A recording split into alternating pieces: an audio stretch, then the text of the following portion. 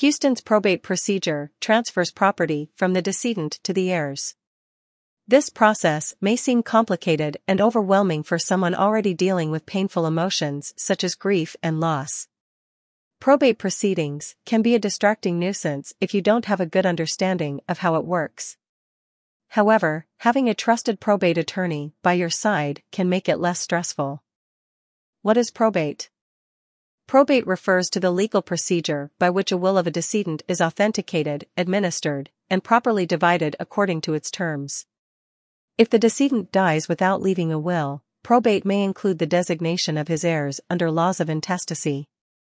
Types of probate in Houston, Texas. There are two kinds of probate administration in Texas.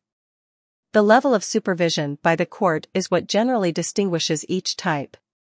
Each type has its advantages and drawbacks. The process of probating an estate. To probate an estate, the first thing to do is determine if there's a will. If there is none, Texas intestacy laws will apply to the process. Probate litigation and mediation. There may be disagreements about a trust or will that is being administered by probate. One party might claim that they have a later will, while multiple parties could question the executor's actions. Probate mediation. Family members can use mediation to avoid probate court. Many estates can be settled through mediation, but some cases will end up in Texas probate courts. The importance of an attorney in probate.